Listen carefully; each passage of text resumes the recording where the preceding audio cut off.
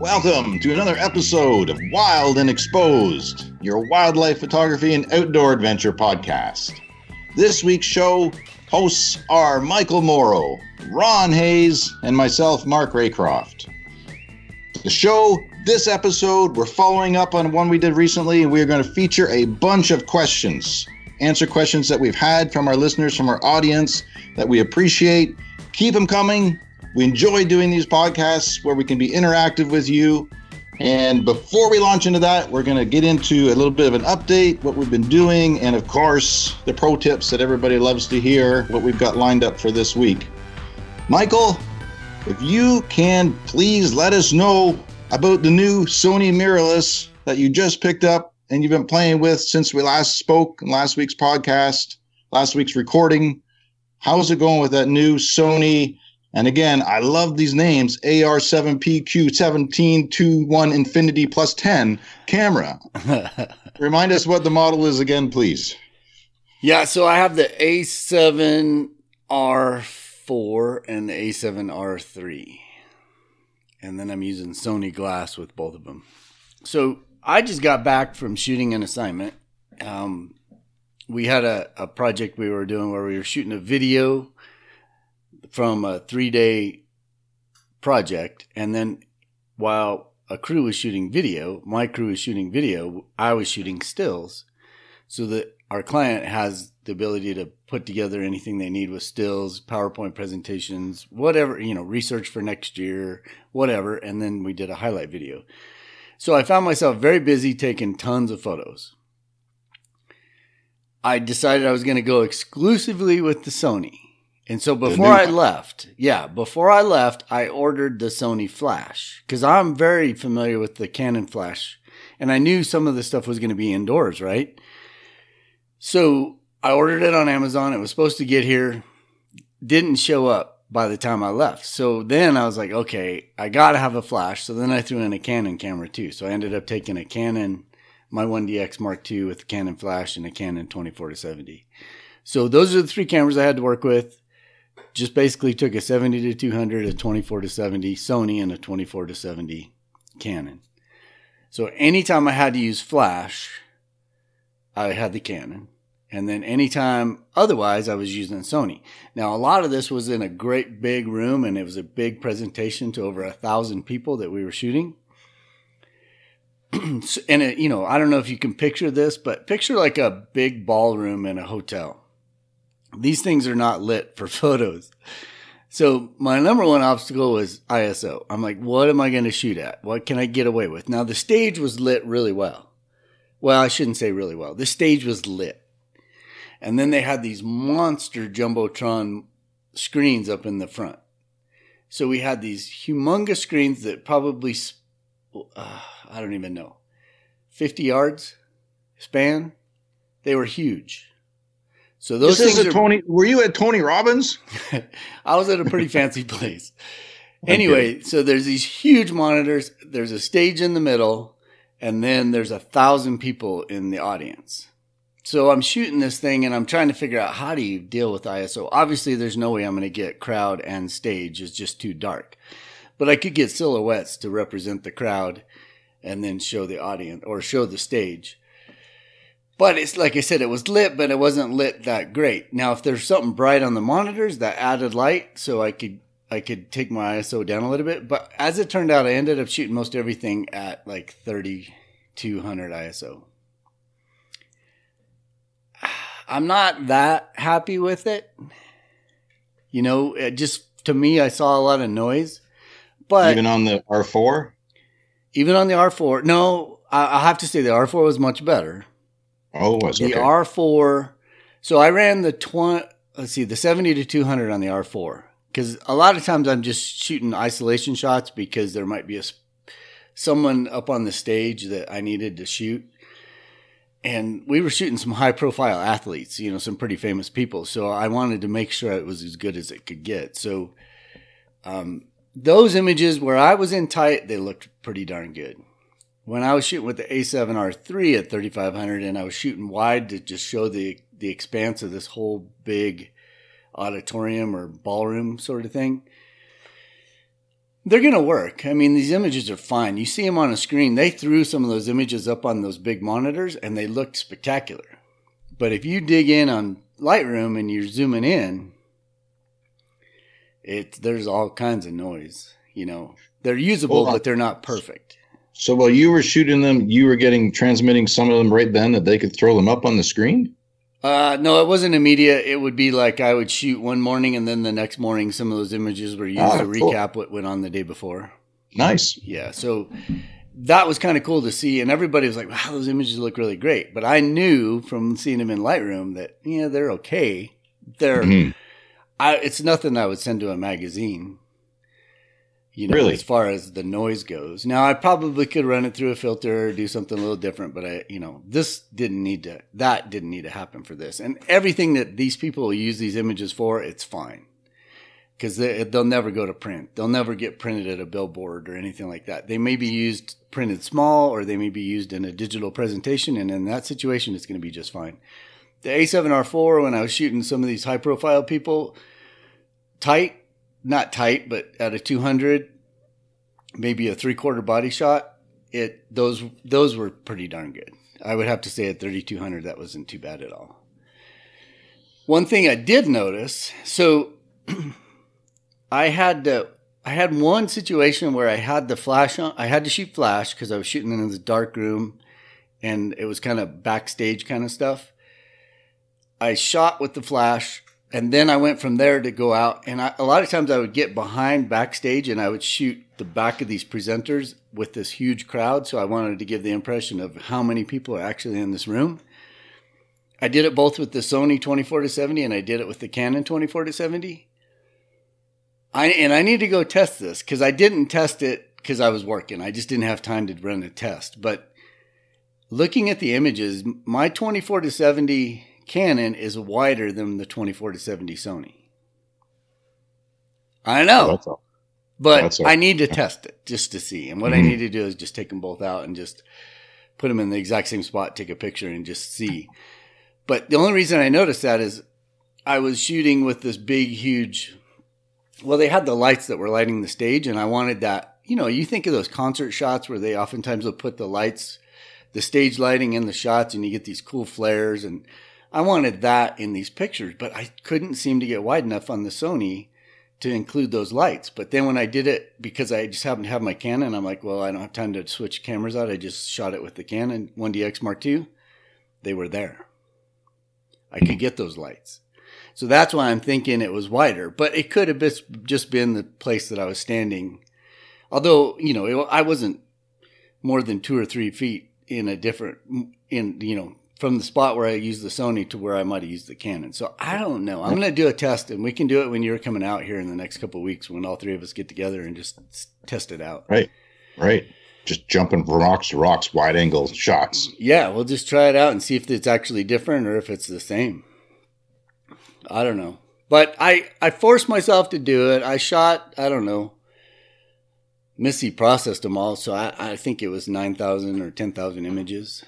You end up shooting a ton because you're shooting a bunch of people, and inevitably someone's scratching their ear, someone's looking off into La La Land, someone's like doing something dumb, and you just have so many people in the image that you've got to take a bunch that hopefully one of them will work to illustrate it. So we had a lot of chances. I used it a lot.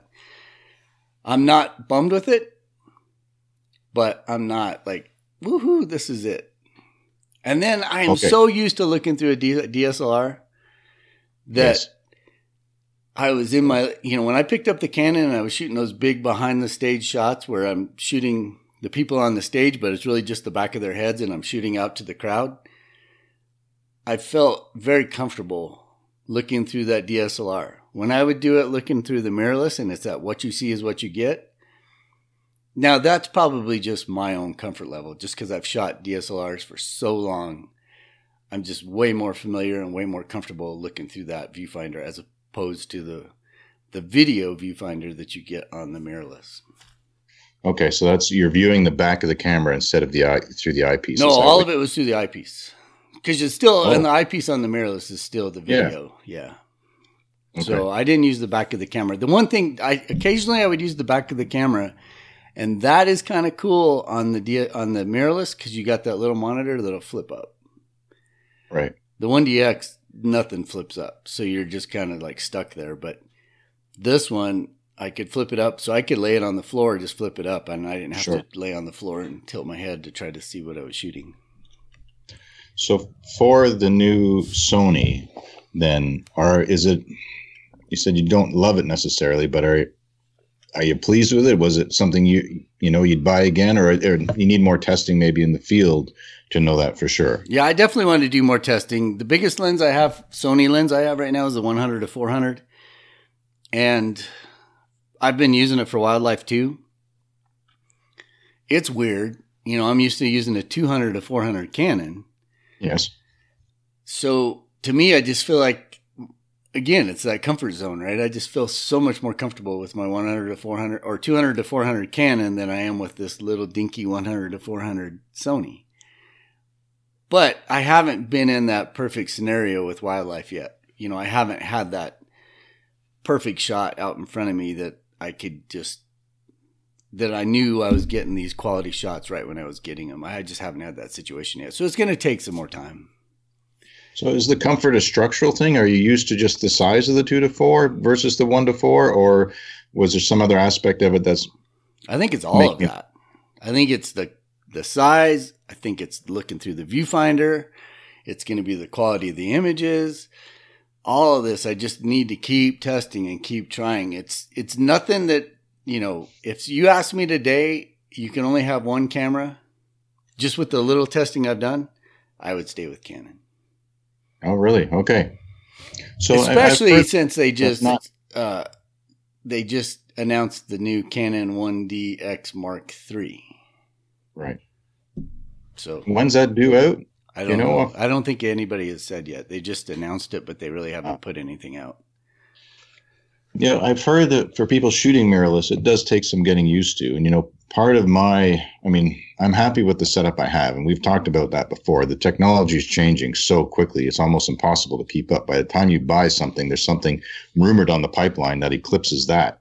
So I'm happy enough with my setup. I'm not spending the money at this point in time to switch all this gear. But mirrorless people, the menu system on the Sony is kind of what I've heard on that and on our podcast and our guests. It's something that I'd like to hear improved before I'd even contemplate that. But people who have made the switch and forced themselves to get through all that seem to really enjoy it. And today, I was on a trip and I was photographing whitetail deer in the rut, and I never really pay attention to the sound of the mirror on the DSLRs. It was always kind of an addictive thing that you hear the shot going off. But now that I'm thinking of people shooting silent mirrorless, it registers to me more. I hear the brr, brr, brr, and I notice, so for instance, if a deer is going by and it's focused on another deer and both ears are forward, and I want that image with both ears forward, and I'm doing a tight shot of its face profile or something, when I go brr, brr, brr, that one ear comes back to hear the camera. It's changed, things, and I'm like, this would be different with mirrorless. But it's the same kind of thing. A good friend of ours was texting me today, and he was like, he's excited about the mirrorless. He really liked the last podcast he heard with Darren Carroll and talking about the Sonys, but it's just not enough yet to make him switch either. But other people are. It's just very similar to back when things went from slides to digital. This new gear is exciting, and so many components of it make it superior potentially to DSLRs, but at what point is it worth the investment? So it's interesting to hear, and I'm looking forward when we get together in another week or so and have some fun in the field, and you can play with it more there. And I'll give it to you guys for a day, and you guys can try it out and just take it and see. I'd love to compare apples to apples, and I think what I'll do nowadays with all these rental companies, you can rent a 600 F4 for a pretty modest fee and just try it out. Back in the day, you couldn't go and rent anything. You could beg Canon or Nikon to send you one as a demo or something, and that happened occasionally. But nowadays, for, like I said, not a lot of money, I can go rent a 604 or a 400 2.8 and then hopefully be on par with what I'm very accustomed to with the Canon, and then really give it a go. But I have another shoot coming up in Florida in December. It's a fishing shoot. So we'll be shooting bass fishermen. And this is one where I actually get in the water and I'm getting low and I'm doing all kinds of stuff. If I had to choose the camera system today, I would take my Canon over the Sony. But it's a comfort thing. Exactly. It's what you're used to. Yeah, exactly. And comfort, but you're also confident that you're going to come away with what you need for your client because you've done it before. Yeah, so. Exactly. That's exactly it. I don't want to get out there and waste a bunch of people's time and money and, and just not get what I wanted. So it's great hearing about your recent trip with trying out the new Sony mirrorless. I'm looking forward to being in the field another week or so with you to see you using it in the field. No, wait. You're not going to see me use it. You're going to use it because I'm going to commandeer your Nikon system and you're going to be relegated to Sony only. And then you can have your own WYSIWYG experience. I'm a little excited about that and also not so much. I mean, Ron can have one and you can have one and I'm just going to shoot my Canon and you guys can both be out there fumbling around with the Sony and just give it a whirl. I'd like to have my WYSIWYG experience with the red. Well, you can do that too. I'll give you a red and then you can just be as frustrated as I am.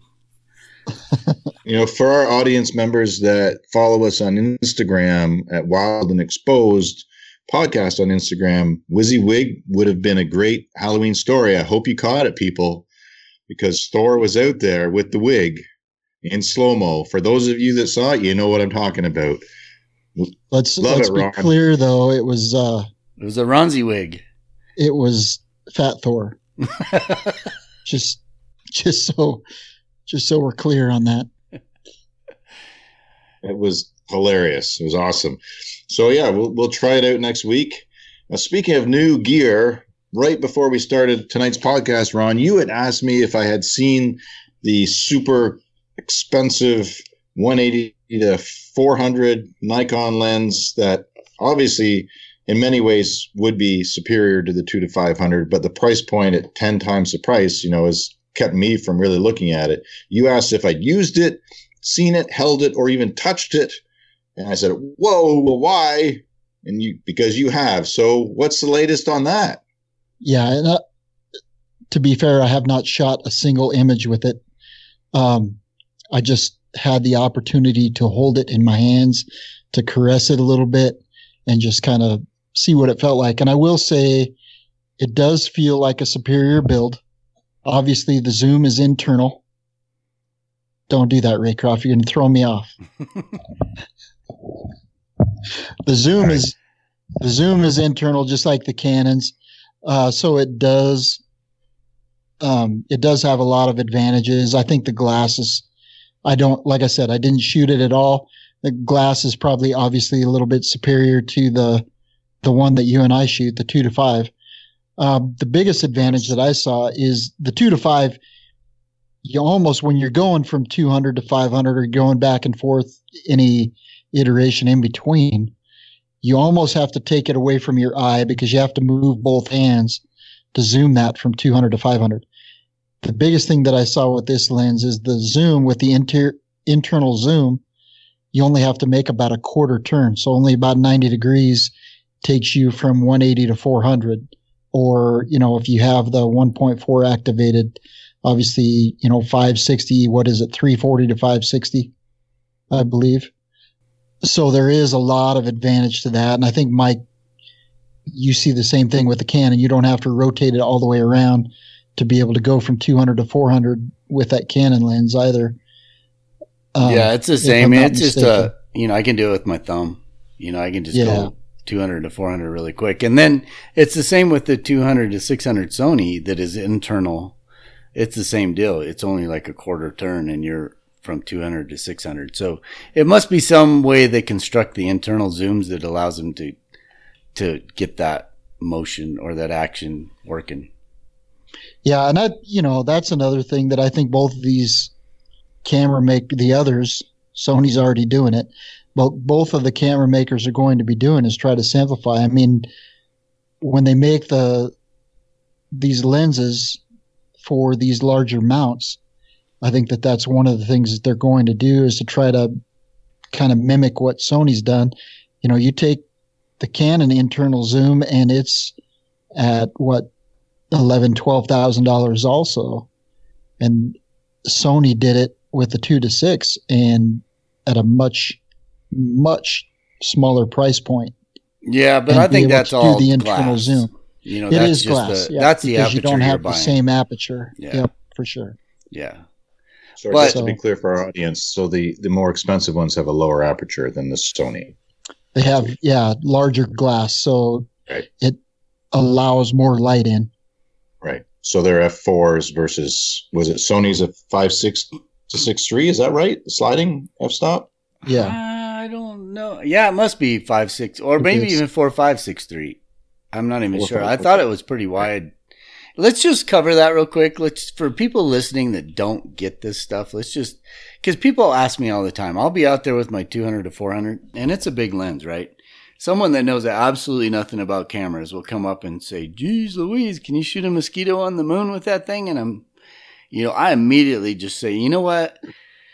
It's the reason this thing is so big is because it's letting a lot of light in. It really is not any different as far as I'll even go so far as letting them look through it just so that they realize, hey, this 400, it's a big lens, but it's not like I'm able to see something. I mean, it helps a ton, right? Having a 400, but I'm not able to see like a person walking a dog at the end of the block full frame.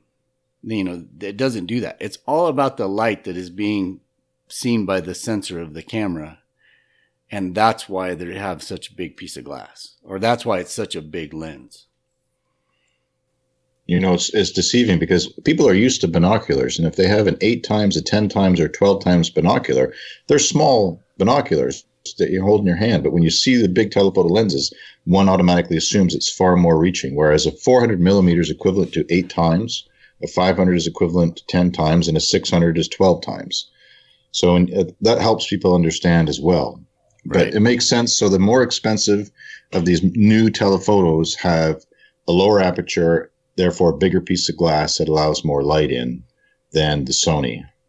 And the difference between a 5.6 and a 4 is pretty significant when you're shooting in low light conditions. And even if you take it down further to a 2.8, I mean, you might get an extra 15 minutes of shooting light, you know, if you're just shooting with daylight in early morning or late evening. The other thing is if you're shooting something at night with consistent light, you know, I think I mentioned it on a previous podcast. I had to shoot a baseball game at night, and I went and rented a 400 2.8 just so I had that one extra stop going from f4, which I already had and I owned. I went and got a 400 2.8 just because I figured I'd get that much more light hitting that sensor and I get that much better of a picture. So in addition to the light, the other thing it gives you is depth of field. So if you're shooting a 2.8 and let's say you're shooting if you listen to Darren's podcast, he's a golf shooter. For golf, it's really important for him to be able to separate his subject from the background.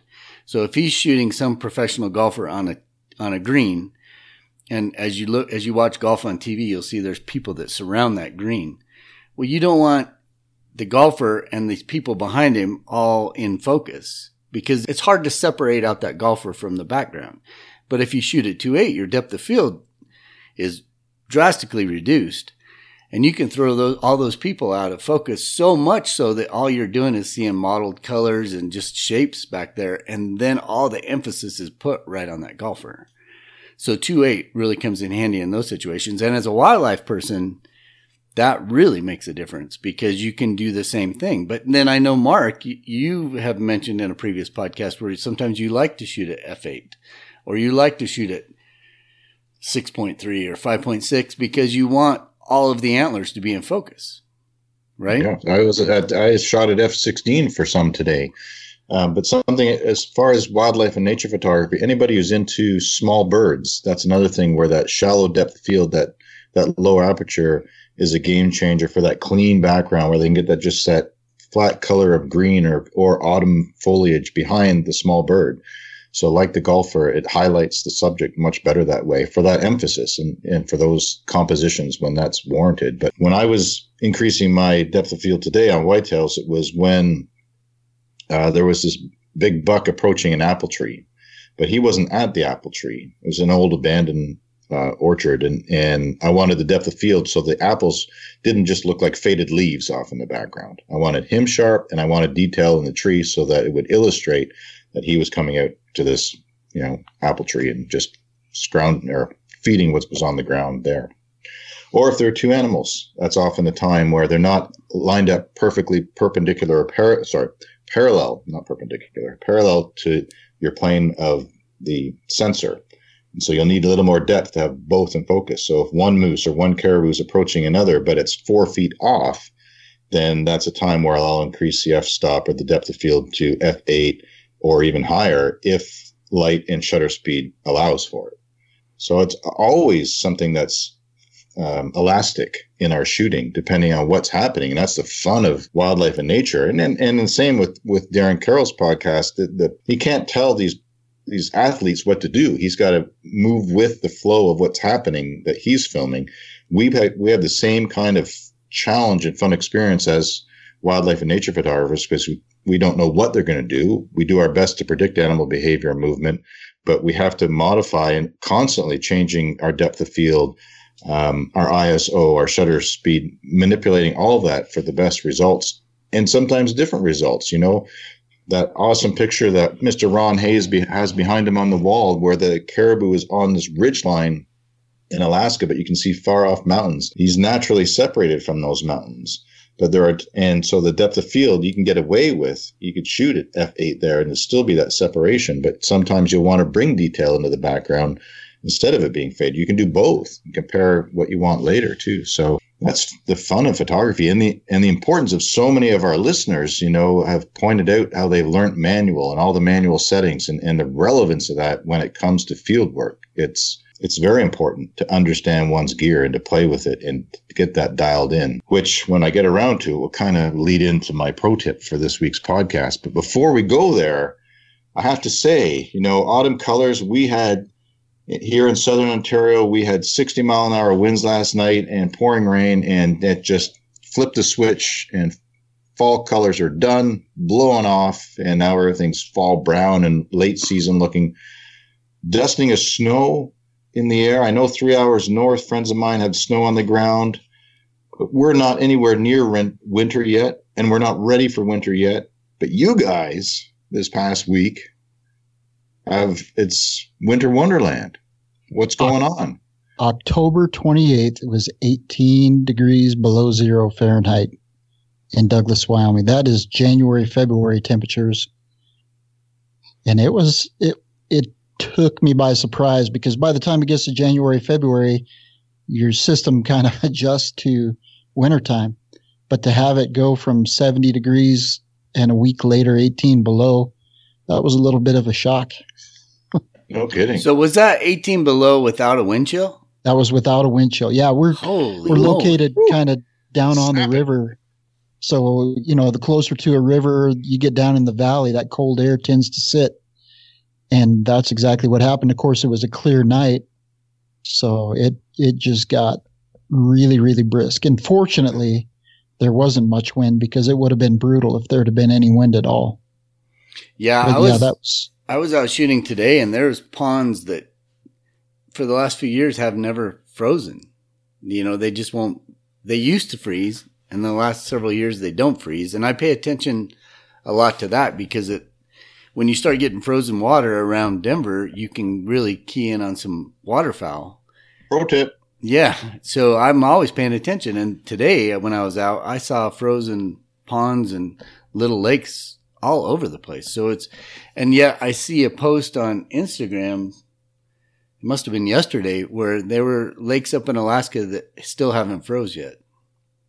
I was chatting with, just online with a photographer from Anchorage, and Jamin Hunter, and I had said something about the cold temperatures here. He said, yeah, you guys are getting what we would normally get, and up here we're still almost late summertime temperatures in Anchorage. So that, we talked about, if you listen back to that podcast that Michael and I did when we were shooting the Eagles this spring, and Captain Kurt Jackson, we did a podcast with him, and he talked about that blob of water off the southeast coast of Alaska, or southwest coast of Alaska, excuse me. I hear a lot about that, but it's more down here. We hear more about it in reference to the temperatures only varying a few degrees in that body of water off that southwest coast of Alaska affect the jet stream and how it comes down into the U.S. because typically the weather that we're getting would be a lot,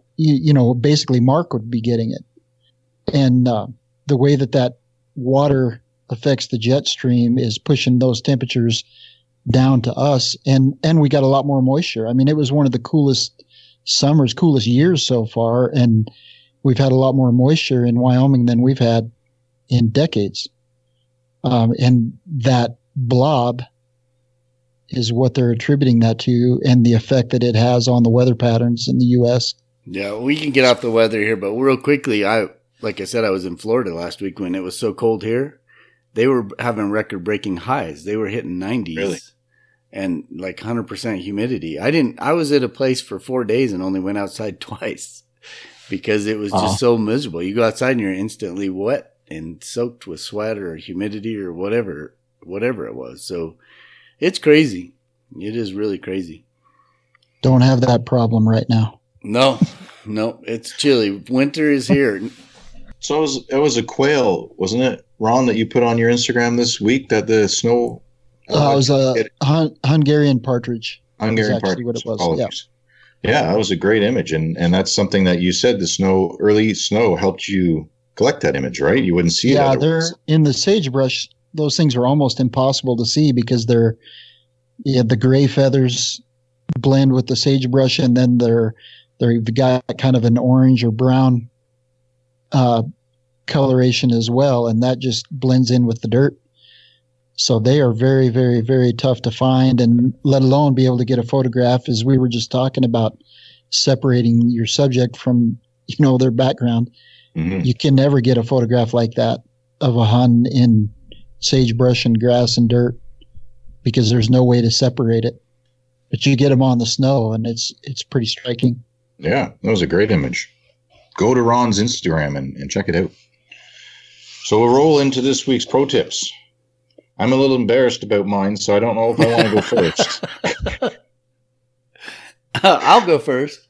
All right. I do so much traveling with photo gear that it seems like every pro tip that I have always involves some sort of travel hack. One thing I have, and I'm going to show you guys, and I'll try to explain it as best I can for our audio listeners. Have y'all ever seen these packing cubes? So they make little cubes. Eagle Creek was like the first company that I saw that made them. They're really handy. So if you want to, I use duffel bags to pack everything around the country. For one reason, it just hides everything. So I can throw Pelican cases in there and I throw it in a duffel bag, and nobody's going to look at a grungy looking duffel bag and think there's anything valuable inside of it. But also when you do that, it's really hard to pack clothes correctly in there and keep everything separated. It's not like a traditional suitcase. So we found these packing cubes, and I started putting all my, pants in one cube and socks in one cube and shirts in one cube. And it works out really well. I took that one step further, and now I'm using these packing cubes it's just basically a little nylon bag that has a zipper, and you just throw everything in it. I found some that have a clear vinyl top or plastic top. I don't know what this is.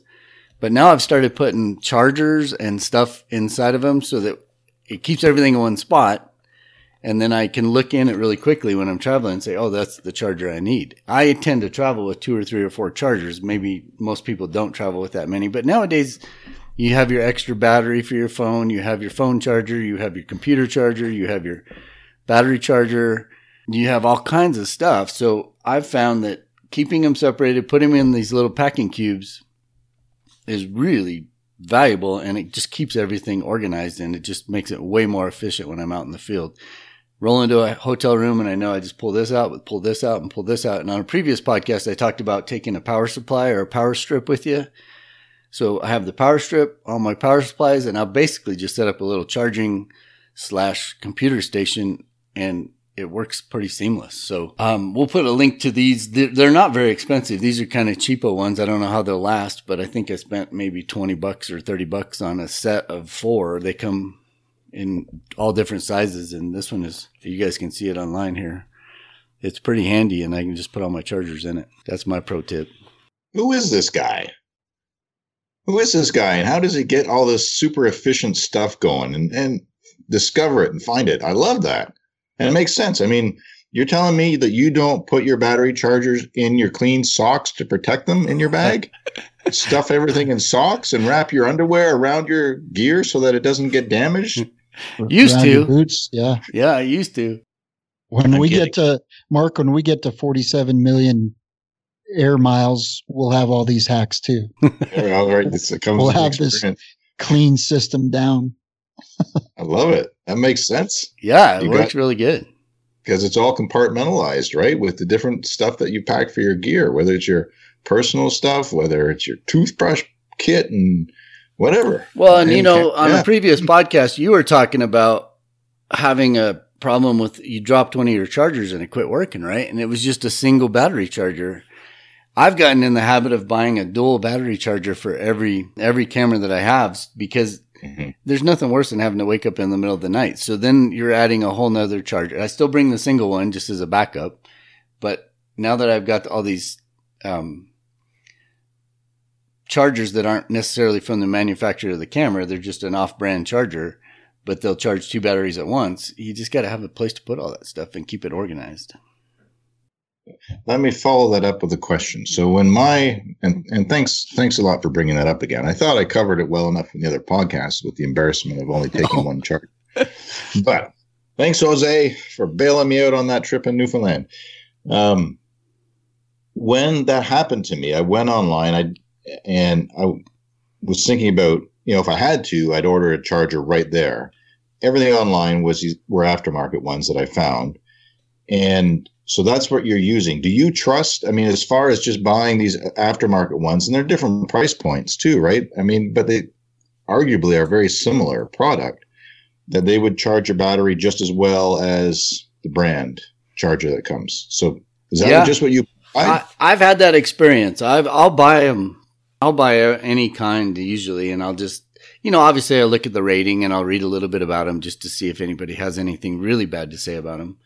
I don't know how much you can trust ratings nowadays, but these are not very expensive chargers, and they seem to work fine. And they all got LED readouts, so you can see if the battery's being charged, number one, and then you can see when it's done being charged. So that obviously is really important to me. But beyond that, I don't know. I couldn't tell you what I paid for this last Sony charger that charges 2 at once, but I think it's a pretty good way to go, and it's just a fail-safe, and you don't have to get up in the middle of the night to charge batteries. Although if you're just shooting stills, you don't run through the I was able to shoot this last assignment every day. One of these cameras holds 2 batteries, the other one just holds 1. I never had to change batteries, and I have a whole extra set, so I would have been fine to go 2 days, maybe 2.5 days if I didn't have any charge at all. And still every night when I get back to the hotel room, I would put everything on chargers and get it queued up for the next day. But packing cubes, man, use them. All right. Good tip. And yeah, with the battery on my 850, I go on a good day, I'll go through it. It's something that we have to, anyway, that's a little off topic, but yeah. Ron, do you want to go ahead, or should I jump out and throw my embarrassment on the plate here? No, I kind of want to leave everybody in suspense. I want to leave myself in suspense, so I'll go ahead. Ahead and go. So in talking to more and more people online, I hear, I get in some of these groups. One of them is this, and I've talked about it before, this wildlife and landscape photography for beginners, and it's a beginner group. And so they've asked me to go in and kind of answer questions once in a while.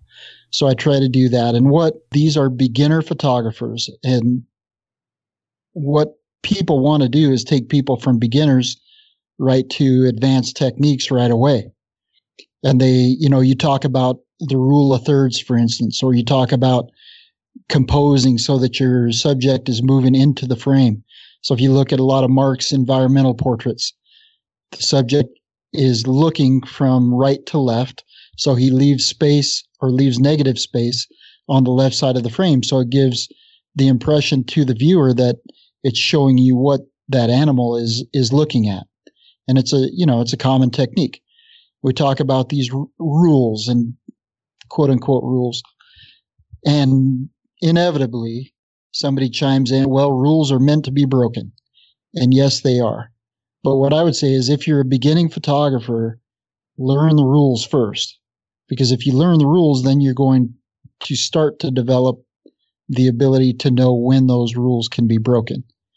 You don't always have to have the animal looking into the frame. If you've got, say, a fox in Yellowstone that's walking across the snow, you might leave more negative space behind that fox as long as those tracks tell part of the story. So there are definitely times to break the rules. There are times where you don't want to use a third or put that animal on a third. There are times where you want to give them more space, or you want to bring it in tighter and give it less. But learn the rules first. Give yourself that opportunity to learn, and then decide when those rules can be broken. And that is a very vague pro tip, but the more and more and more I hear from people, and you always have somebody that wants to jump them right into the advanced stuff, I think that is an important thing to remember. I agree. I think their portfolio will grow faster and be a much stronger portfolio if they train their eye with those rules per se first. And then, I mean, there's always that opportunity to be creative on any photo shoot, and especially with wildlife, when time permits, when a subject sticks around, experiment, be creative, try different angles. And then that's the joy also of social media, where you can look at so much imagery now online, Instagram and stuff like that too. There are very talented photographers that by looking at their pages, can train one's eye to new compositions and techniques too. But that's, there's no rush to it, right? It's enjoy the process, enjoy the learning. And yeah, that's a good tip. Yeah, I like that tip. Skip my tip for this week. Oh, no.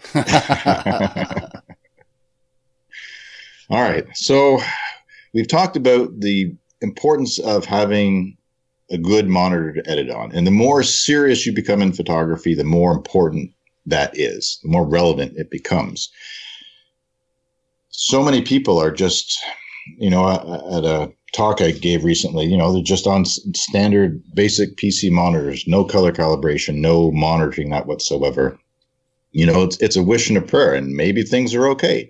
And a good way to test, of course, is by posting it, or if you're on a Mac, which usually are pretty close, you can airdrop it to different devices and make sure that the colors are uniform throughout. And the same can be done on PC systems, where you can just, email it to yourself and look at it and different things for testing. So I've preached about this and the importance as a professional, because I want to make sure that what I edit, as far as all the elements of an image, when I send that to a client, I want it to have the most impact possible. I want it to look exactly like I feel like I finished with it on the screen. And it's still a challenge.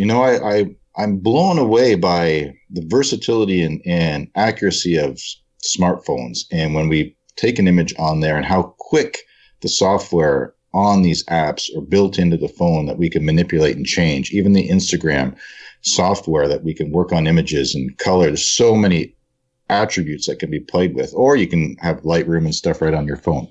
Mind blowing how easy it is. But when we shoot raw and then work it through our workflow, our process on our monitors, we need to make sure that image, and I see a lot of photographers out there, I look at the image and I know it has more potential than where they finished with it. Now, here's where the embarrassing part comes. So we talked about on the podcast quite a while ago. So a year and a half ago, I upgraded. I got the iMac 5K desktop, and that's what I do my work on. I had MacBook Pro for traveling, my portable office. That's so important for anybody in photography to be able to communicate and send images from any destination. But on my desk, I wasn't personally happy, content with what I was getting off my iMac, because it doesn't have enough of an Adobe RGB color gamut representation. I was using a LaCie monitor before that for about 8 years, and the LaCie was dialed right in. But after 8 years, I lost trust in it because I know monitors shift over time. They have a lifespan. And I was thinking, you know what? I can't keep using this LaCie. I've got to switch it up. So when I got the iMac, I tried that for the better part of a year, and I wasn't happy with what I was seeing on other systems of my finished product. So I've talked about this on the podcast before. I went and bought an ISO, which has been business standard in photo editing for a long, long time. And they have many different versions of monitors available now. The one I bought was the Steadfast one. It was the ColorEdge 277, I believe is what it is. And it's a little bit pricey, but it was 3,200 Canadian, I believe I paid for it. But when you're a professional, and it's important, it has a 98 or 99% representation of the Adobe RGB color gamut from edge to edge. That's why it's called ColorEdge as well. It doesn't drop off as you get close to the edge of the image. All right. This monitor also has its own calibration tool built in. Love that, right? The LaCie, I had one of those spiders. You could hang on the monitor, hung halfway down, put it in the center, and has software you download onto your system, and it calibrates your monitor. And I still had to do some custom stuff when I used the spider. And there's also the ambient lighting, all these variables that have to be done when you set and calibrate your monitor. When I bought the ISO, I plugged it into the iMac, got it going. Both are running. It's like, I love it. I've got two monitors that helps me with my workflow. I can have a folder open on the iMac to my left, the ISO straight in front of me. That's my editing monitor. They plugged in, they're working. The little doodad came up and calibrated the monitor. It just pops up like a little finger puppet on the screen. It's like, up, up, up, up, done. I'm like, we're off to the races. All right. And I edited for months and months. And I still wasn't 100% happy with the results, you know, and I have to, it's important. There's so much competition in this industry. The work has to be as good as it can be. So what's going on? So this is where today's pro tip falls into place. The school of YouTube. Now, you can't necessarily trust everything you see on YouTube, but when you sample a variety of sites, when you do a search. So I typed in the ISO ColorEdge 277 calibration. I wanted to know about the proper ambient lighting in the room, and it should be dark to do this, or quite dark. Darker than the monitor is bright. And not to have any strong other colors going on in the room that throws it off. That was one. But as I watched some of these YouTubers and even the company themselves saying this is how you do it, I did the typical guy thing. I unpacked this monitor, I plugged it, I played with it, and we're going. No questions asked. It's got to be right. I don't want to read the manual. It looks good. The screens are talking. The little doodad came up, calibrated, we're off. Not so. Not so. So after watching these things on YouTube, I watched 2 or 3, and I'm like, oh my goodness. There was supposed to be another whole cable attaching these monitors. It needed 2 cables. Then I had to download software from ISO, from their website, which the monitor that I bought, I can't remember now. Well, it's been better part of a year. There's a whole new version out since I bought it. So I downloaded that, and that is where the calibration takes effect through. On the monitor itself, and this is where I went wrong, there's this great little menu on the bottom right corner with these buttons, and you hit menu. So it's like programming the back of your camera. Hit menu, these options come up, and I hit some kind of calibrate button, and I thought it was doing it. You know, the little doodad came up, but that wasn't it. You have to download the software, activate the software, tell the monitor to color calibrate then, and then the little doodad comes up, and when it comes up, all these different colors go in front of it, and it takes like 15 minutes, and it did it properly. So my pro tip is, with our gear, no matter what it is, with cameras, with action cameras, with digital cameras, and today specifically with color calibrated monitors, which for those of you that are serious about photography, it's something to think about. We spend a lot of time on these trips, a lot of money lot of money on the trips, travel, a lot of money on gear. It's our passion. We want our images to look as wonderful as they can be. It's important that the monitor that you edit on is properly color calibrated and a good monitor to represent. And this business standard is Adobe RGB 98. It's the color spectrum that you want to use, not sRGB for editing print purposes. So look into when you get new equipment, or maybe this even goes in before that, for researching new equipment, go to YouTube, watch a bunch of clips. Don't necessarily believe in the first one you watch, but watch a bunch of them, get the feel, the gist of what you're looking for. And when you have that equipment, as far as how to set it up properly, avoid doing the dude thing and just plugging it and running with it, and look into it, because this stuff's too important to just do it on a whim. So I've learned over the past week, and after Newfoundland, the podcast is coming. Well, actually, the podcast will be out by the time you hear this. Go back and listen to it if you haven't already, about the latest Newfoundland trip. I've been editing all the woodland caribou this week after dark when I have time to prep for the show notes for that podcast. But I'm doing it now on the ISO that's properly calibrated. Thank goodness. So that's my question. How much difference is there between what you did for the last, say, 6 months to what you've been doing currently on the properly calibrated monitor? Well, I don't think it's huge, but it's something that's going to take time for me to totally visually assess. I'm not going to believe that it's perfect right away. I know that it was a much more thorough calibration and just the functionality, how it did it. And I had to search so much on the internet and on YouTube for ambient lighting. It rarely got covered, and it was something that happened to me when I had the LaCie. When I first bought the LaCie monitor, it was around $2,000. And again, 8 years ago or so, its calibration was slightly off. And it wasn't until I took some images into a print shop. It was a local shop that unfortunately is a mom and pop one that's not open anymore.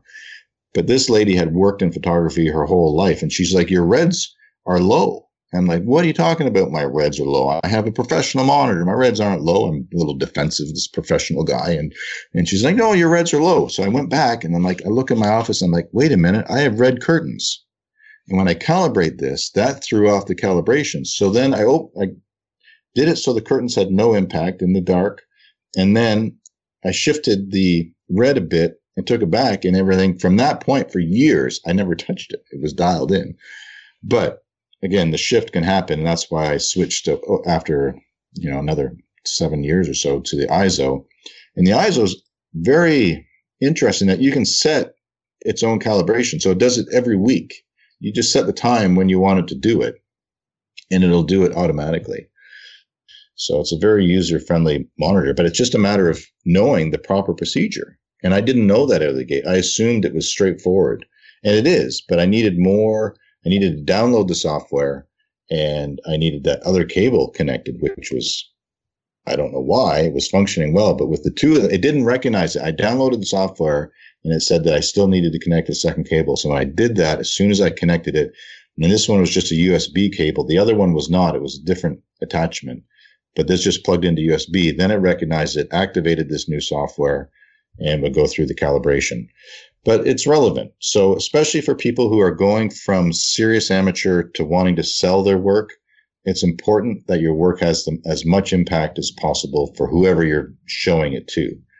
And to me, my monitor is as important piece of equipment as anything else I use. It's as important as my camera, as my lens, the integrity of that monitor, because that's the output that the rest of the world gets to see is when I'm finished with that. It's the last stage. I don't want to compromise that. So live and learn. It's a lot like life. Oh, go ahead, Ron. Well, I was going to say, this is probably, as far as our pro tips have gone, this is probably the most applicable to the rest of life of anyone that we've ever had. And that is never trust the little doodad. But the little doodad is how it calibrates. It needs to be out there for more than a few seconds. It's got to stay out there for 15 minutes and do the whole thing, do the software. But yes, don't trust. Yeah. All right. I'll leave it at that. Well, and I think your point of not just watching one YouTube video, you've got to watch 3 or 4, because when I got these Sonys and you look, I was really interested in figuring out the menu. So I watched one and I'm like, oh yeah, that's good. That's good. And I'm writing all these notes and I'm making the adjustments, and I thought, well, I'll just watch a couple more. You watch a couple more and it's this person has a whole different take on it. And then you watch that and you're like, oh, well, that's a good idea. That's a good idea. I'm going to assign this button to do this, and I'm going to do this and this. But then that negates what the last person said. And then you watch another one and it's even different. So not that you're going to do what one person says, but it gives you a good idea of what the possibilities are. You want those overlaps, right? You want the information that overlaps between them. And you know that you can probably trust that. Yep. When you hear it again and again and again, it's either as a procedure to follow or tips on how to use it. If it's mentioned in several of them, then it's probably sound. Yep. One would hope. And ISO is, for those of you that are interested in and no affiliation, but it's spelled E-I-Z or Z in Canada, O. The monitors, and B&H has them. High-end photography places have them. I think they have a 4K version now. I'm not sure how that compares to the 277 color edge that I have, as far as the Adobe price. 98 color spectrum being 98 or 99. But yeah, price wise, it's about twice as much as the 277. Mm-hmm. I did look at that, but it's one of those things. It's like, you don't spend enough money on your tripod, but it's just as important as the camera. You don't spend as much money on your monitor, but you know what? It's just as important as the camera. There's just these things that you just should. It's not sexy to own a cool tripod or own a cool monitor, but it's just as important. Well, you think about these mirrorless cameras and the saying, what you see is what you get. When you have a good quality monitor, what you see is what you get. When you have a cheap monitor, that's not necessarily the case, right? Yeah. So there's so many elements to an image that we work on in Lightroom, in Photoshop. We magnify it 100%, tweak this, tweak that to make it as striking as it can be with colors and contrast. And actually, we didn't talk about this. I'm going to throw this out there. I updated, this is another embarrassing thing. So obviously with Adobe subscriptions, it's an annual thing, and it switched years ago, and I have that. But even though I was online, I had not updated the desktop. And I think I was using Adobe 2017, and I just updated that in the past month to 2019. But I had updated it on my MacBook Pro.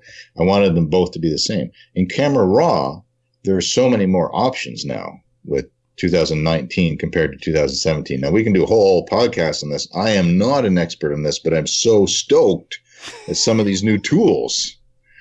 All right. Mike just dropped his head and fell off his chair. All right. So yeah, I mean, I get a new Camera Raw off of Adobe a lot. Just this new camera Lightroom couldn't see the images until I updated Camera Raw. And so these new tools, yeah, for what you spent, who knows how many clicks to get something done before is now just a slider. Yes. So you're going to be able to be way more efficient in your workflow. But I'm not laughing at you. I'm just laughing at this whole process because it just keeps getting better. But you definitely have to stay on top of this. But then I'm the guy that you don't want to go too fast into the new software because there's always these bugs. You got to kind of let it wait a little bit, but you can't wait a whole year. But you're better off to wait 2 or 3 months. And then, we're very, very selective when we do it here, especially with video, because if your computer, like if you upgrade to the new Catalina or whatever the new software is for Mac, then Premiere might not work quite like it used to work. And then if you have an old project that was edited in an old version of Premiere and now you try to open up in the new version, and then it says, oh, well, you'll never be able to open up this project in the old version if you do this. I mean, there's just all kinds of things that go into that. But it's always best to wait till version, if it's 24.0, wait till 24.3 or 24, I'm just throwing numbers out there. But it's always best to wait for those little iterations that are just small tweaks after it's been out for a while and people are like, oh, this doesn't work. Well, it's not much to fix it, but it was just something they probably overlooked when they made this new piece of software. Mm-hmm. Okay. So I love the sliders because it's user-friendly, just like on our smartphones. And we may have to revisit this on a future podcast, and maybe we bring someone in. I don't know, or maybe you guys already know this because you've played with it already. Texture, clarity, and dehaze. 3 new sliders. What do they do, and why would we love them? As a wildlife photographer, I think that texture slider was huge because there were people, including, Charles Glatzer, who we've had on the podcast before. He would go make a complete, what do you call them? Crap. Sorry, layer? I just had a brain fault. No, an action. So he would create an action, and when he painted over a portion of an image, it would basically sharpen, lighten the edges, but darken the shadows. So basically what it did is it made feathers and hair just completely pop in that area. And the texture slider does exactly that. How far do you go though? Do you go 3, 4, 10, 12, 15? How far do you play with that without any image impact or does everything impacts your image. So you start with a raw file. Mm-hmm. Anything you do to that image, and every raw file needs processing to some degree. Definitely. But I think, the focus should be getting it right in camera. And if you get it right in camera, you have less to do afterward. And then it's just those really fine tweaks that are going to make different parts of the image pop rather than having to go in and completely, lighten your image by 2 stops. That's going to have some serious degradation on the quality of the image that you have. And so this texture slider, in my opinion, it's fantastic, especially for birds and for mammals that are closer because you get that hair detail. So if you do get that, nice profile or nice portrait of a deer or a moose or an elk, you're going to get a lot more detail out of that hair texture. I think that's where just subtly. Yeah. Sorry, Ron, to interrupt, but you can see when somebody does too much on Instagram. You can see when somebody's just taking that texture slider and went way to the right. Mm-hmm. I think it's just in moderation, and you just do it slow. And then, maybe a lot of times, Lightroom, you can make what's it called? When you make a carbon copy, it's not a carbon copy. When basically you take your raw image, you basically make a duplicate. A lot of times I'll make like 5 duplicates, and then I'll try different levels on each one of them, and then I'll look at them side by side because I want it to be as true as what I saw. I'm not trying to enhance it more than what is reality. There's a lot of people that do that. That's trending. There's a lot of that. Yeah, that it raw definitely texture, cold feel is trending right now. Right? Yeah. And that's the good thing about having a copy, because you can get that look. You can get that cool, raw kind of, but then you can also have another one that, may be better for this client would like this, but this client might like this. And, I think anything for Instagram, you can go way more than you would ever do if you're going to send it to somebody for print. Sure. Right. But dehaze, I use dehaze a lot. I never use clarity. I never ever sharp. If my image isn't sharp, I don't bother. If I can't see just every eyelash or whatever, I just don't even bother with it. Sure. But texture I'll use, dehaze purely sharpness. Clarity is purely a sharpness tool. But it's not as evident as like the sharpness tool.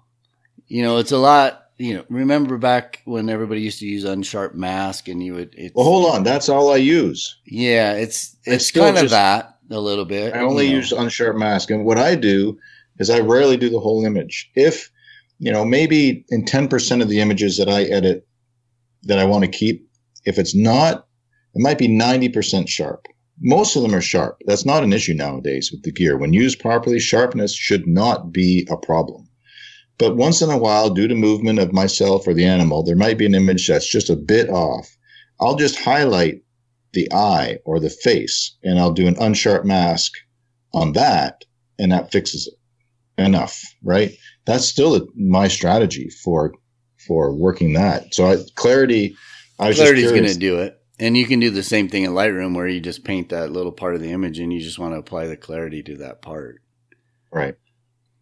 Okay. Yeah, I think you could, with your 6 months of editing, you could cut that to 2 months if you use Lightroom. If you went and took a class to figure out how everything you're doing in Photoshop relates. Okay, now it's all in Lightroom, but how do I do it in Lightroom? And your workflow would just get faster. I mean, you're still going to get the same results. I don't think I've ever heard this from you before. You would just make it faster is all you would do. This week. You'd be proud of me. I think in the past 2 days, I've done 100 caribou. That's pretty. Okay. All right. Yep. There's the answer. No, right. I mean, that's good. But see, I don't process quite like you do. I don't. I mean, you are very, very dialed into getting the right image to the right client. And I don't, right. My clients aren't that way. My clients are different. So I think what you do is exactly spot on what you got to do to make them happy. But I think you would find your workflow, it would just speed up your workflow. Oh, anything to make things simpler or more efficient, I'm on board. We shoot more and more. I mean, 10,000 images on a trip or even a big day in the fields, 2,000 or 3,000 images. Anything to speed that up and not compromise quality, definitely have to pay attention to. Yeah, I mean, it's worth it. I mean, it'd be worth it for you to go to an actual, like, that's what I did. I did a 3-day intense workshop just in Lightroom from somebody that was just knew his stuff. And this is back, I don't even know, 5, 6, 7, 8 years ago.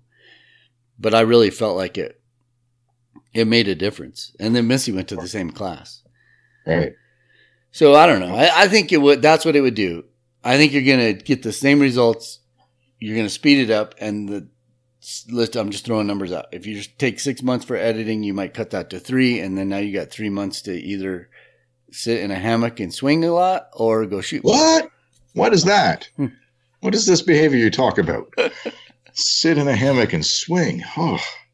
So just to close too, what dehaze then? What does that tool do with that slider? I mean, it seems to have this dramatic effect on the image if you go. The most dramatic thing that I find is, let's say you shoot an image in the fog or in the shade, fog or smoke. It almost eliminates that fog or that smoke, which a lot of times we don't want to do. We're taking images because we want that fog or we want that look, right? Yes. But I don't know. Do you have a good explanation for it, Ron? I know when I want to use it and I know which images I want to use it on and I know how much I use it, but I don't quite know what it's actually doing to the image technically or what it might be what it might be replacing in the old days of Photoshop or in the current tools in Photoshop. What is that a combination of? I think the main thing that it does is it bumps the blacks. So when you dehaze, you're darkening the image when you go drastically, not just the subtle changes that we've been talking about. It's going to darken the image, but it also adds a little bit of saturation. So if you take an image that's a little bit light or maybe just a little bit overexposed, 1/3 or 2/3 of a stop overexposed, if you add the dehaze, it also adds a saturation back in. It doesn't just, rather than messing with the exposure, add the dehaze, and it does several different things, but I don't know what those we need to get a guy from Adobe, from Adobe on here and just get some explanations of some of these. But it is a good tool, and it's one that you can almost start with, depending on what changes you're looking to make in the image. But so this week's podcast is about questions, and we've already got rolling. We didn't even start into, I've had questions because now we have some of our own. Yeah. Yeah. Well, and we're always learning and the tools keep changing and the technology is changing and we want to make the best of it, quality and workflow, like Michael was saying. So, I mean, you have to keep asking questions. Mm-hmm. I mean, even as a professional, I have so much to learn and the new equipment, as we hear from other guests who are shooting mirrorless, it's so exciting to hear these capabilities, but it's a learning curve to stay abreast of it. So hopefully, you know, as we learn and share that and have guests on that can help us, then our audience can pick up on this stuff too and get up to speed on it and help them move along in their projects too. So what do we got for questions that we'll roll with today's podcast?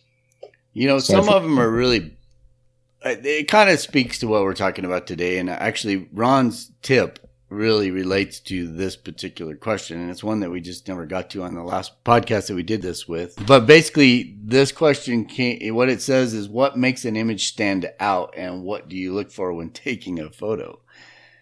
That is so, you know, that's such a big question, right? And it's so, you could do a whole podcast on just that. And we've done it before, but it's not going to hurt to go through it again. And I think we all have those things that we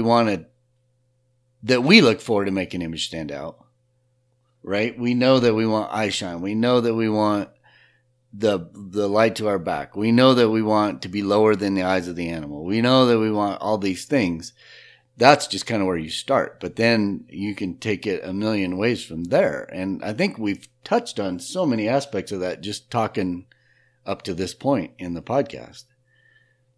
Yeah. And if you look through a lot of these photo contest images, the ones that stand out, you have one of a few different things. We're going to talk about photo contests? Well, photo contests, photo sites, whatever. Okay. You have one of a few different things. You either have great light or you have a very rare behavior that people are capturing, or you have a really rare subject. I mean, if you look at, and I've said this before, I think when we had Shane McGuire on, I said, you know, most of the images of snow leopards were taken with camera traps or even trail cameras. The wild snow leopards. It doesn't really matter the quality of light. It doesn't really matter what behavior, because the subject is so rare, so incredibly rare, that the image is going to stand on its own merits, just having an image of, you know, in focus of a snow leopard. If you look at a more common subject, like a white-tailed deer or a moose or an elk, you want to have either the behavior or the fantastic light to accompany that, and that's going to make that image stand out quite a lot more. And there obviously are a lot of technical aspects of capturing that image as well that are going to make it stand out more, but those two things become more critical when you have a common subject. Mr. Raycroft. You had your arm up.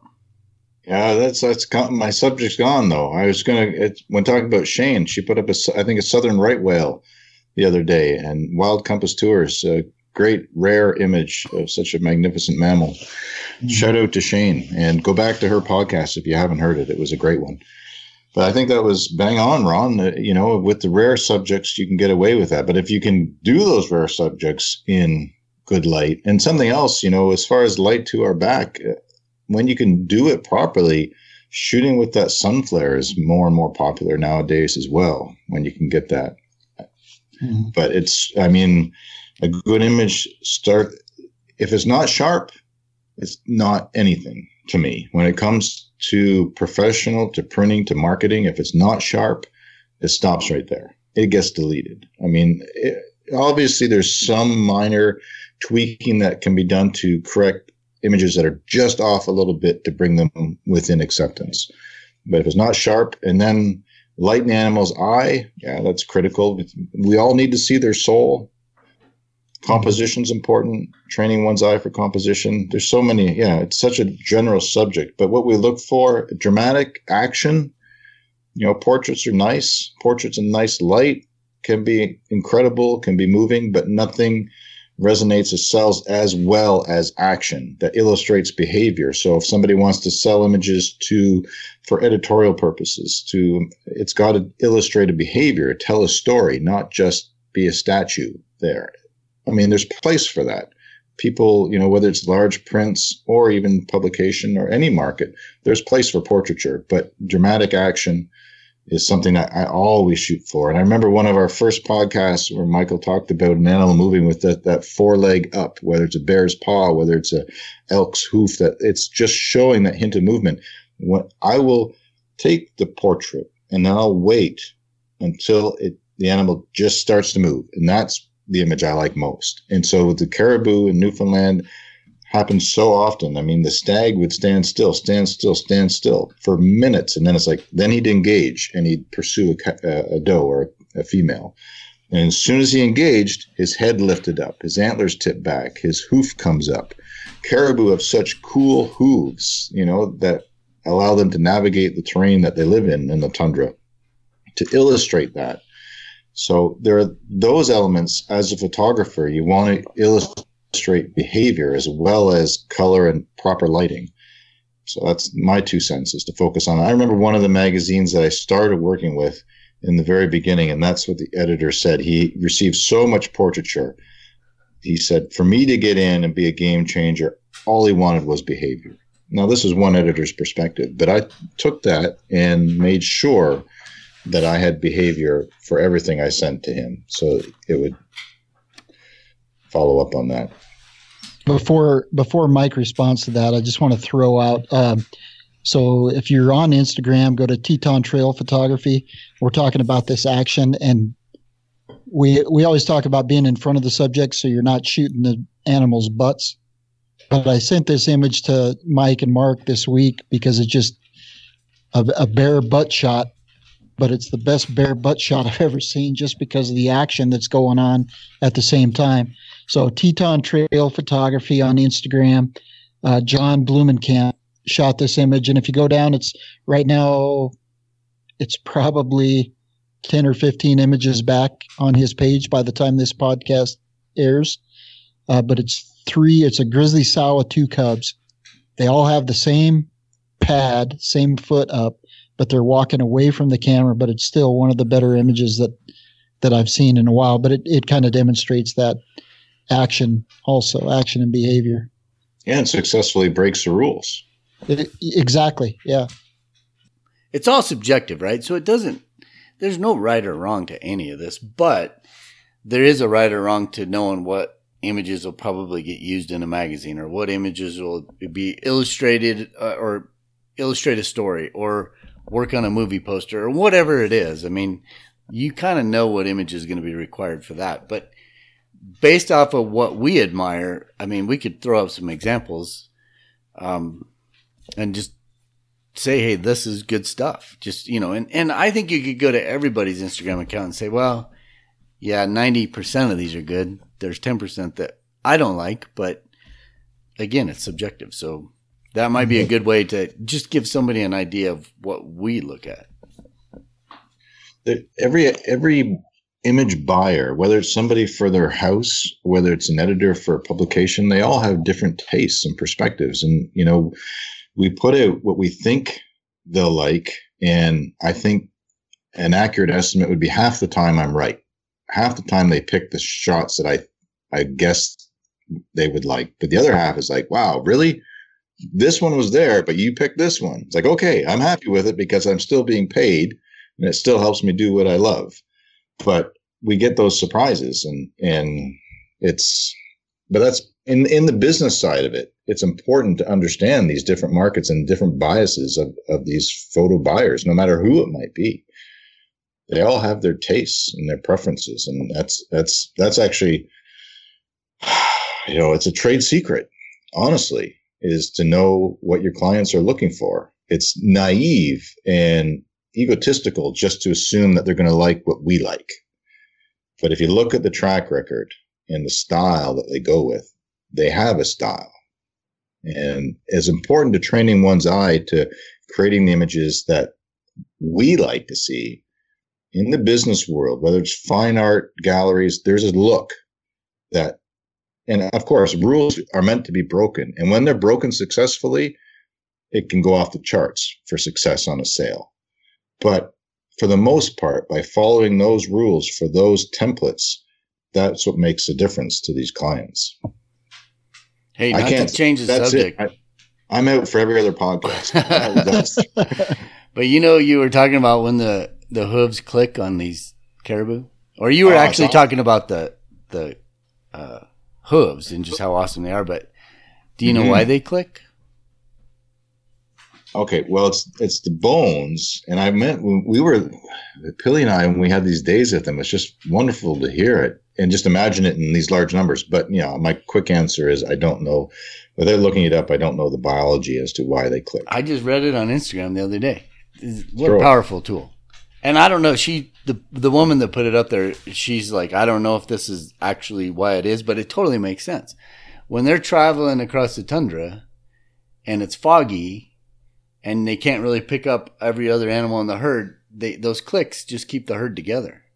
So it's that audible sound that just helps them stay in a group as they're navigating from wherever to wherever. It's that click. That's one of the schools of thought. I thought that's pretty interesting because I've heard it so many times, and you wonder. And they said it was some sort of, I think it's a tendon or something that, I don't know. I've got to look it up. Yeah, we got to find it out. We have to find out now. Yeah. But it's pretty, I mean, it would totally make sense because if you're in some sort of nasty storm up in the Arctic somewhere and. Well, if it was windy, you wouldn't hear it. But like you say, anything else, foggy. Yeah. As Ron likes to say, stand by. Stand by while we look. Well, you look that up. I'm going to throw out just the next question. It is due to tendons. Hang on. Before you throw out the next question, Mike, this is something that I always tell groups that I'm speaking to or, in a workshop, that kind of thing is your subject doesn't really matter as much as the behavior and the light. But when great light meets a willing subject, I think it's the photographer's obligation to immortalize the moment. That's what you're there for. You've got to capture it.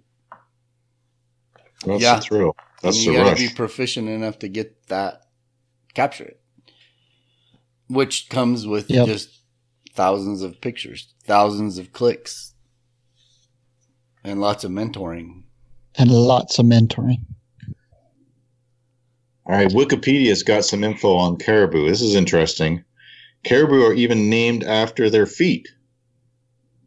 The word caribou is believed to come from the Mi'kmaq word Axalbu, which is Xalibu, which means pawer or shoveler. Although caribou are generally silent animals, they may make a unique clicking sound, sort of like castanets when they walk. The sound is due to tendons that roll around a small bone on their foot or hoof. Now, young calves do not click. This holds for reindeer and caribou, and thus for the porcupine caribou herd. No one knows at what age they start clicking according to this. All right, let me read on. That's a job for you, Ron. You can follow them to figure out what age they start clicking. Right. I'll see you in a couple years. You can hear it from, 20, 30, 40 yards away. Yeah. Audibly. Yeah. Snap, snap. Click, click, click, click. Click, click, click. And even with just one animal, you can hear it. Well, okay, Mike. In the interest of keeping this going on, let's just do one more question because it relates to the last question. Okay. And because we're already an hour and 20 minutes into this thing. And this one just came in recently from you, Ron. I don't know who put it up there, but it totally relates to what we were just talking about. How did you know when your images are good enough to go pro? Or how do you know when your images are good enough to go pro? When somebody starts to buy them. And it's not your mother.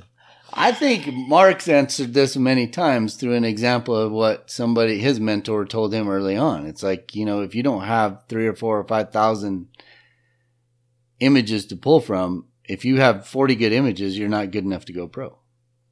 But if you have thousands of images that meet the standards of what your market is asking for, then you're good enough to go pro. I don't know. That's one thing you've put out there, Mark. Well, but so we've got to define what pro is. too. And I don't want to get into this too much because everybody loves doing wildlife and nature photography, and people, for the serious photographers, everybody should try and recoup some of their expenses. There are many markets and ways to do it.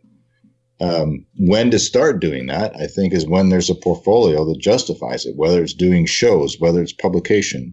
There's so much out there, whether it's just doing their own calendar and selling it. Without itemizing the hundreds, if not thousands of markets there are for photography, it's just a matter of starting when somebody feels their images are of quality enough that other people will buy them. That's the litmus test to get going.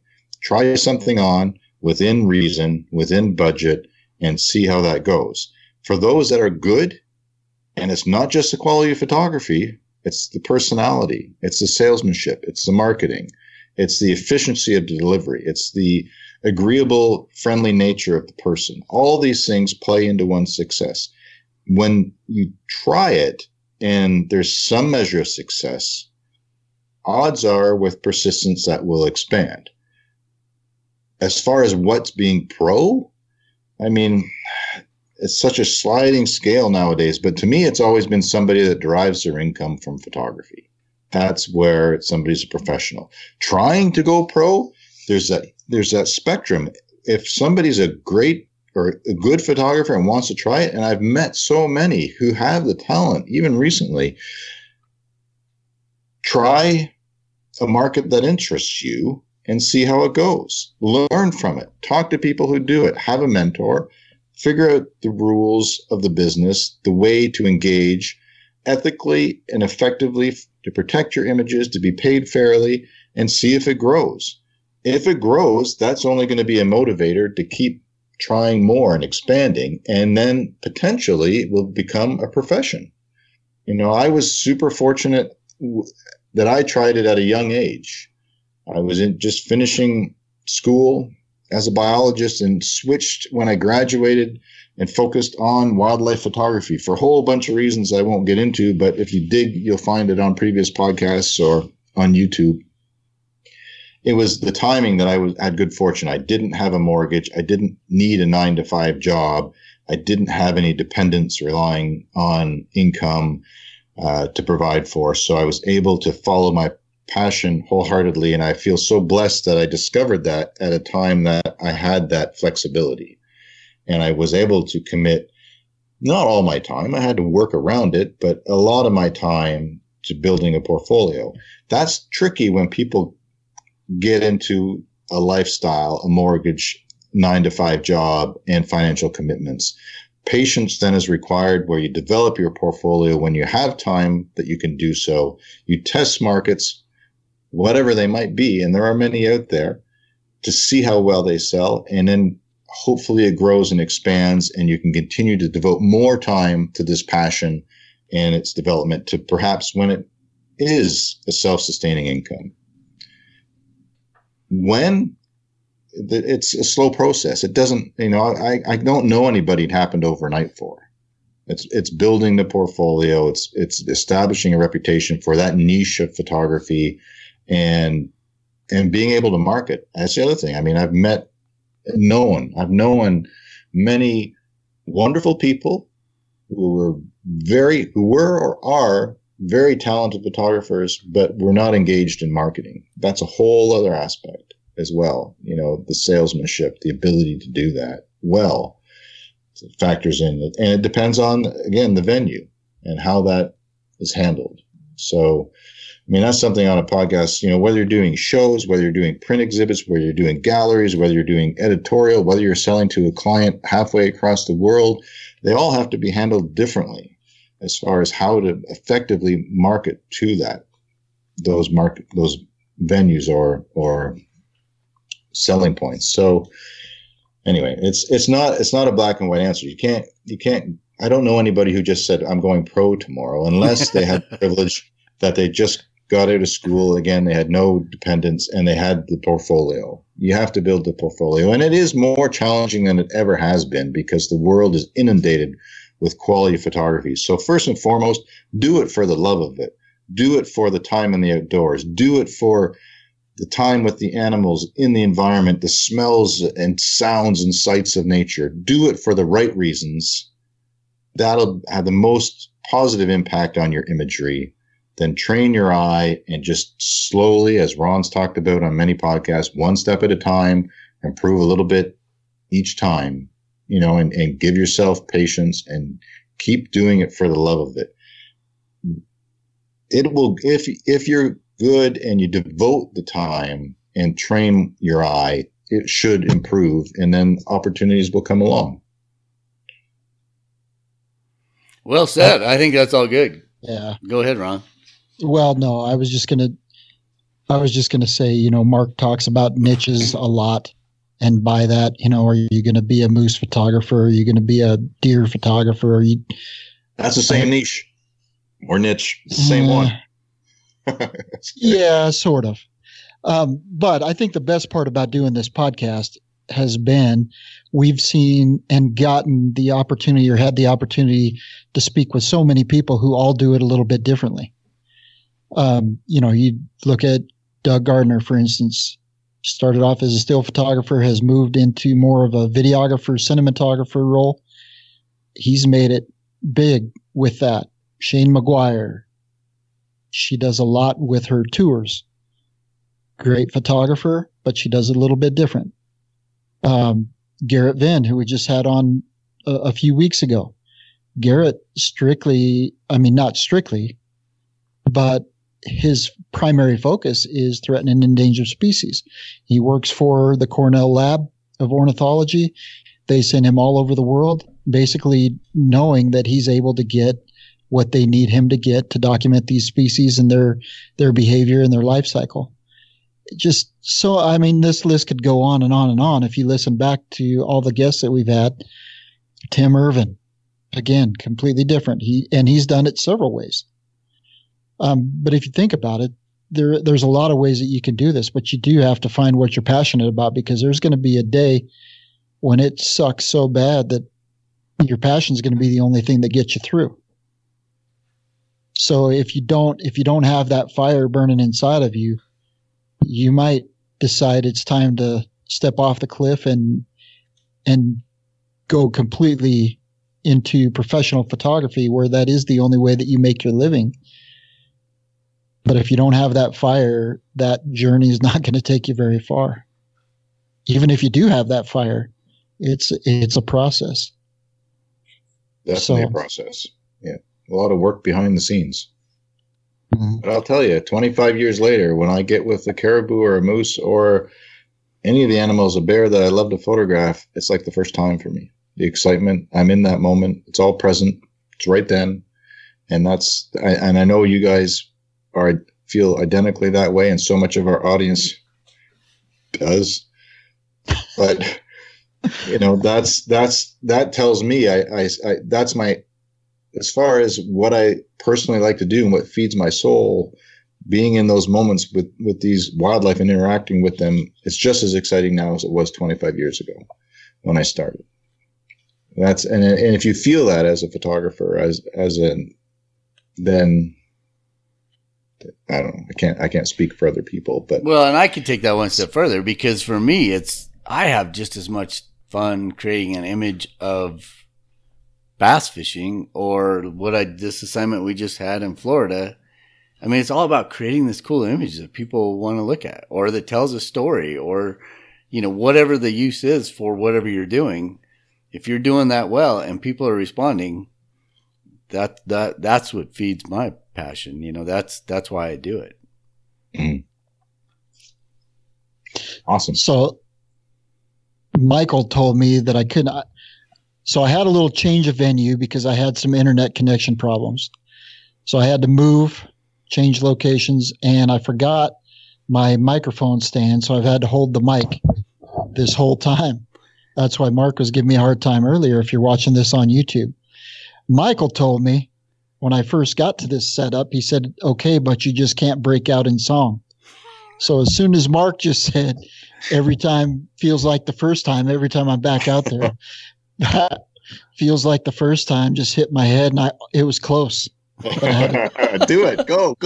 I had to keep in mind what Michael had said earlier, and I held my tongue. So what is that? That's why I was. That's why I was laughing. Yeah, I think so. Yep. Right on. It's That's one thing our podcast hasn't had, or much of. It's not going to have tonight either because I'm terrible. I think I tried once at some song, some lyric, which I regretted immediately. But there you go. Throw it out there. But there's just so many different ways to do it. But I think take your time. I'm going to stick to that, one step at a time. Yeah. Well, keep the questions coming. We love getting them. We love talking about them. There's so many good ones. And I know there's so many out there that haven't even registered to us yet. So as our listening or viewing audience, we encourage you to send them in.